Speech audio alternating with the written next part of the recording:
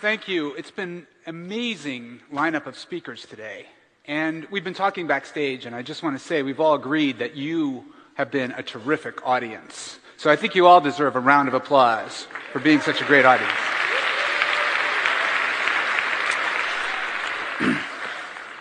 Now, I know this is going to sound strange, but I think robots can inspire us to be better humans. See, I grew up in Bethlehem, Pennsylvania, the home of Bethlehem Steel. My father was an engineer, and when I was growing up, he would teach me how things worked. We would build projects together, like model rockets and slot cars. Here's the go-kart that we built together.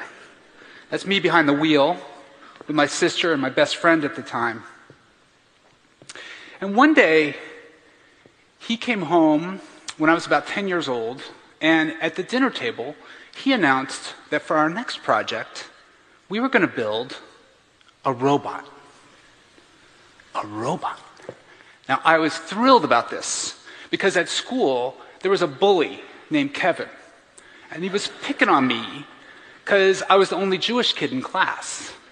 So I couldn't wait to get started to work on this so that I could introduce Kevin to my robot.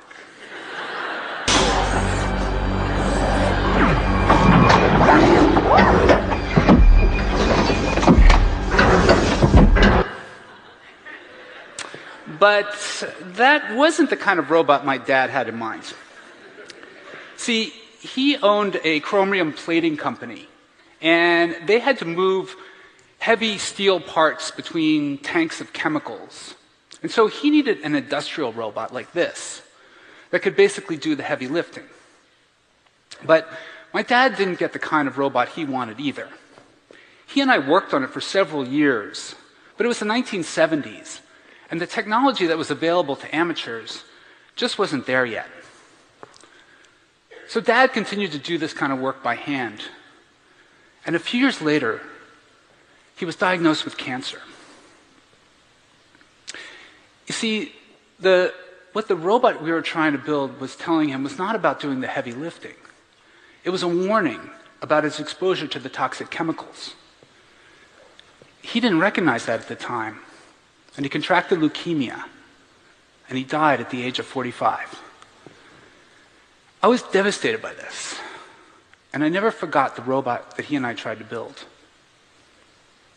When I was at college, I decided to study engineering like him. And I went to Carnegie Mellon, and I earned my PhD in robotics. I've been studying robots ever since.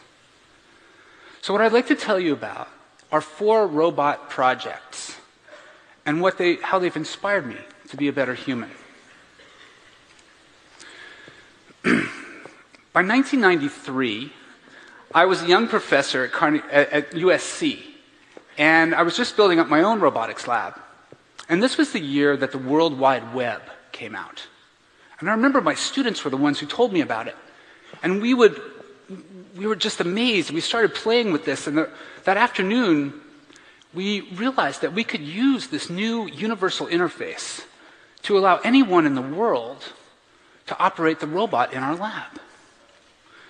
So rather than have it fight or do industrial work, we decided to build a planter, put the robot into the center of it. And we called it the telegarden. And we put a camera in the gripper of the hand of the robot, and we wrote some special scripts and software so that anyone in the world could come in, and by clicking on the screen, they could move the robot around and visit the garden. But we also had set up some other software that lets you participate and help us water the garden remotely. And if you watered a few times, we'd give you your own seed to plant. Now, this was an engineering project, and we published some papers on the design, the system design of it. But we also thought of it as an art installation. It was invited after the first year by the Ars Electronica Museum in Austria to have it installed in their lobby. And I'm happy to say it remained online there 24 hours a day for almost 9 years. That robot was operated by more people than any other robot in history. Now, one day, I got a call out of the blue from a student who asked a very simple but profound question. He said, "Is the robot real?" Now, everyone else had assumed it was. And we knew it was because we were working with it. But I knew what he meant, because it would be possible to take a bunch of pictures of flowers in a garden and then basically index them in a computer system such that it would appear that there was a real robot when there wasn't. And the more I thought about it, I couldn't think of a good answer for how he could tell the difference. This was right about this time that I was offered a position here at Berkeley. And when I got here, I looked up Hubert Dreyfus, who's a world-renowned professor of philosophy. And I talked with him about this. And he said, this is one of the oldest and most central problems in philosophy. It goes back to the skeptics and up through Descartes. It's the issue of epistemology, the study of how do we know that something is true. So he and I started working together, and we coined a new term, telepistemology, the study of knowledge at a distance. We invited leading artists, engineers, and philosophers to write essays about this, and the results are collected in this book from MIT Press. So thanks to this student who questioned what everyone else had assumed to be true, this project taught me an important lesson about life, which is to always question assumptions. Now, for the second project I'll tell you about, grew out of the telegarden. As it was operating, my students and I were very interested in how people were interacting with each other and what they were doing with the garden. So we started thinking, what if the robot could leave the garden and go out into some other interesting environment? Like, for example, what if it could go to a dinner party at the White House? So, because we were interested more in the system design and the user interface than in the hardware, we decided that rather than have a robot replace the human to go to the party, we'd have a human replace the robot. We called it the teleactor. We got a human, someone who's very outgoing and gregarious, and she was outfitted with a helmet, with various equipment, cameras and microphones, and then a backpack with wireless internet connection. And the idea was that she could go into a remote and interesting environment, and then over the internet, people could experience what she was experiencing. So they could see what she was seeing, but then more importantly, they could participate by interacting with each other and coming up with ideas about what she should do next and where she should go, and then conveying those to the teleactor. So we got a chance to take the teleactor to the Webby Awards in San Francisco. And that year, Sam Donaldson was the host. Just before the curtain went up, I had about 30 seconds to explain to Mr. Donaldson what we were going to do. And I said, the teleactor is going to be joining you on stage. And this is a new experimental project. And people are watching her on their screens. And there's cameras involved and there's microphones. And she's got an earbud in her ear. And people over the network are giving her advice about what to do next. And he said, wait a second. That's what I do.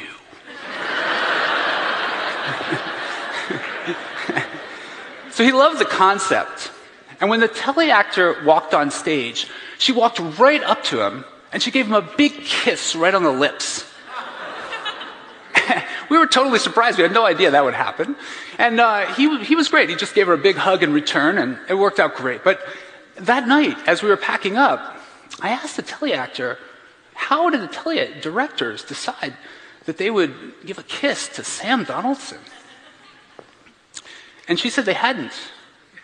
She said when she was just about to walk on stage, the teledirectors still were trying to agree on what to do. And so she just walked on stage and did what felt most natural. So the success of the teleactor that night was due to the fact that she was a wonderful actor. She knew when to trust her instincts. And so that project taught me another lesson about life, which is that when in doubt, improvise. Now, the third project grew out of my experience when my father was in the hospital. He was undergoing a treatment, chemotherapy treatments, and there's a related treatment called brachytherapy, where tiny radioactive seeds are placed into the body to treat cancerous tumors.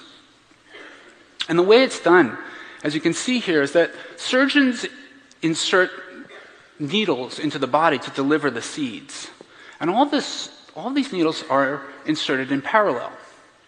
So it's very common that some of the needles penetrate sensitive organs. And as a result, the needles damage these organs, cause damage, which leads to trauma and side effects. So my students and I wondered, what if we could modify the system so that the needles could come in at different angles? So we simulated this, and we developed some optimization algorithms, and we simulated this. And we were able to show that we are able to avoid the delicate organs and yet still achieve the coverage of the tumors with the radiation. So now we're working with doctors at UCSF and engineers at Johns Hopkins, and we're building a robot that has it's a specialized design with different joints that can allow the needles to come in at an infinite variety of angles. And as you can see here, they can avoid delicate organs and still reach the targets they're aiming for. So by questioning this assumption that all the needles have to be parallel, this project also taught me an important lesson. When in doubt, when your path is blocked, pivot. And the last project also has to do with medical robotics. And this is something that's grown out of a system called the Da Vinci surgical robot. And this is a commercially available device that's being used in over 2,000 hospitals around the world. And the idea is it allows the surgeon to operate comfortably in his own coordinate frame. But many of the subtasks in surgery are very routine and tedious, like suturing. And currently, all of these are performed under the specific and immediate control of the surgeon. So the surgeon becomes fatigued over time. And we've been wondering, what if we could program the robot to perform some of these subtasks and thereby free the surgeon to focus on the more complicated parts of the surgery, and also cut down on the time that the surgery would take if we could get the robot to do them a little bit faster. Now, it's hard to program a robot to do delicate things like this. But it turns out my colleague, Peter Abiel, who's here at Berkeley, has developed a new set of techniques for teaching robots from example. So he's gotten robots to fly helicopters, do incredibly interesting, beautiful acrobatics by watching human experts fly them. So we got one of these robots. We started working with Peter and his students. And we asked a surgeon to perform a task. And what we do is with the robot. So what we're doing is asking the surgeon to perform the task, and we record the motions of the robot. So here's an example. I'll use a figure eight, tracing out a figure eight as an example. So here's what it looks like when this is what the robot's path looks like, those three examples. Now, those are much better than what a novice like I could do, but they're still jerky and imprecise. So we record all of these examples, the data, and then we go through a sequence of steps. First, we use a technique called dynamic time warping from speech recognition. And this allows us to temporally align all of the examples. And then we apply Kalman filtering, a technique from control theory that allows us to statistically analyze all the noise and extract the desired trajectory that underlies them.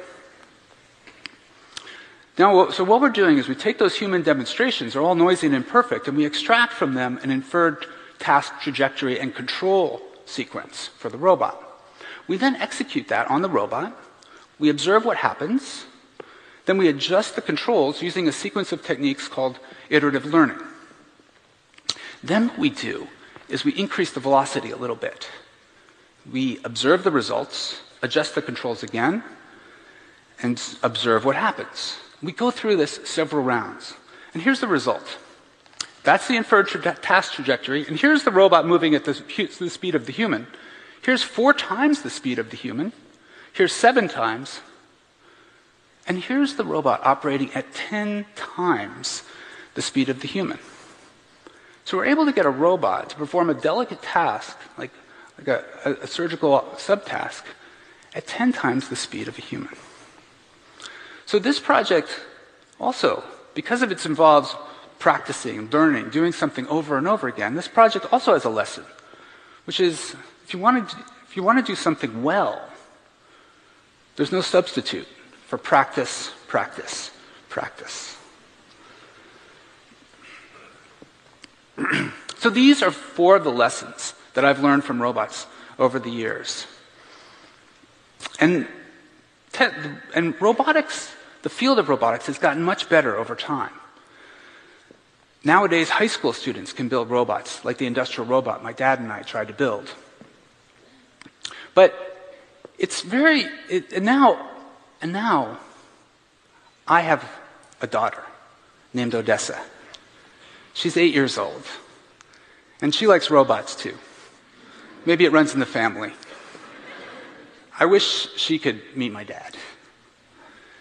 And now I get to teach her how things work. We get to build projects together. And I wonder what kind of lessons that she'll learn from them. Robots are the most human of our machines. They can't solve all of the world's problems. But I think they have something important to teach us. I invite all of you to think about the innovations that you're interested in, the machines that you wish for, and think about what they might be telling you. Because I have a hunch that many of our technological innovations, the devices we dream about, can inspire us to be better humans. Thank you.